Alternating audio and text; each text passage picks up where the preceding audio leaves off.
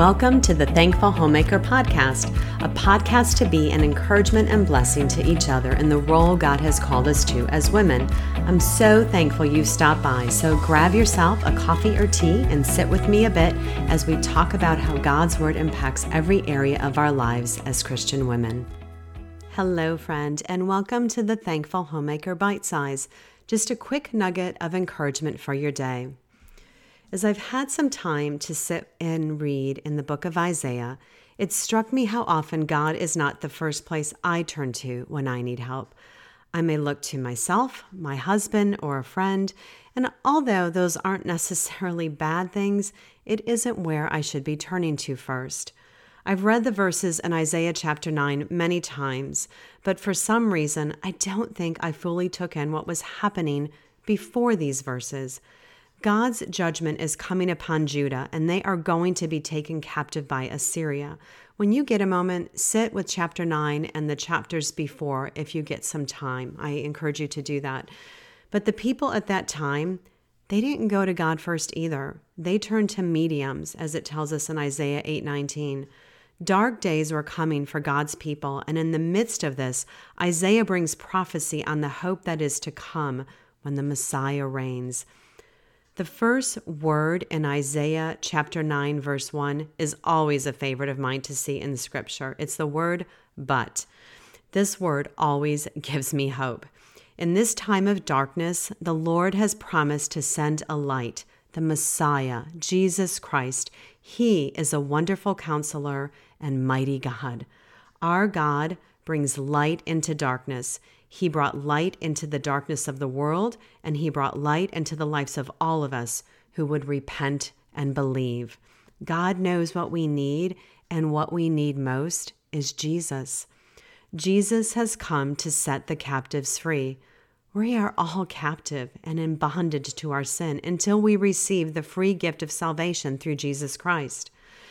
The picture of Jesus in our very familiar verse here of Isaiah 9:6 reminds us of how wonderful Jesus is.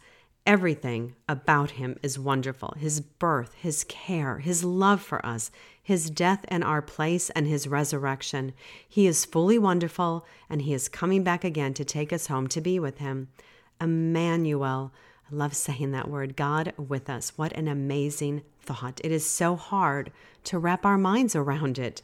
It is too beautiful of a gift given to us by a Father who loves and cares for his children.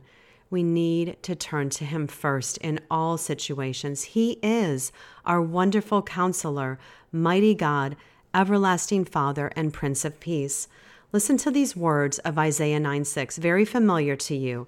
And then we're just going to ponder these names that are given to Jesus in our short time together today.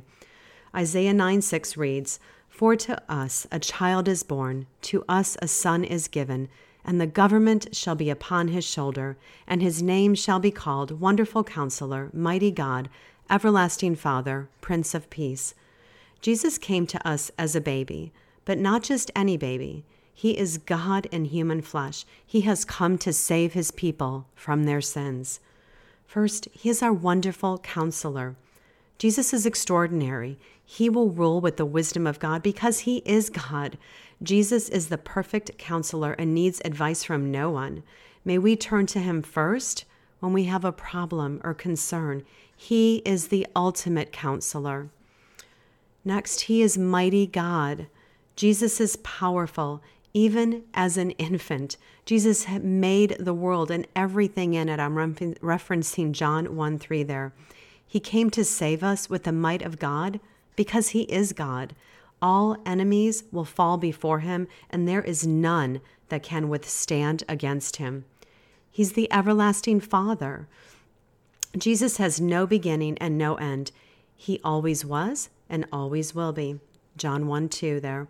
Jesus watches over us and protects and cares for us in all ways. He loves us with perfect love, and we can trust him with our lives.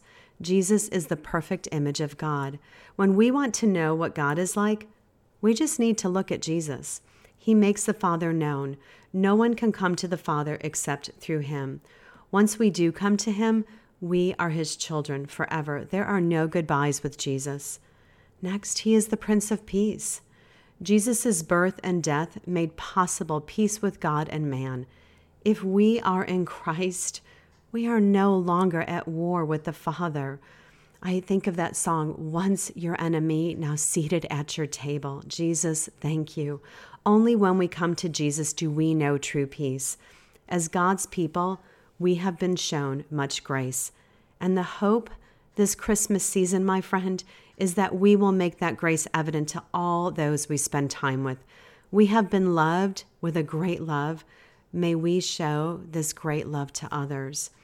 We will open and we will give many gifts this Christmas season and receive many. But let's keep our eyes on the greatest gift, Jesus Christ, and may we share him with others. May he be the center of our lives every day.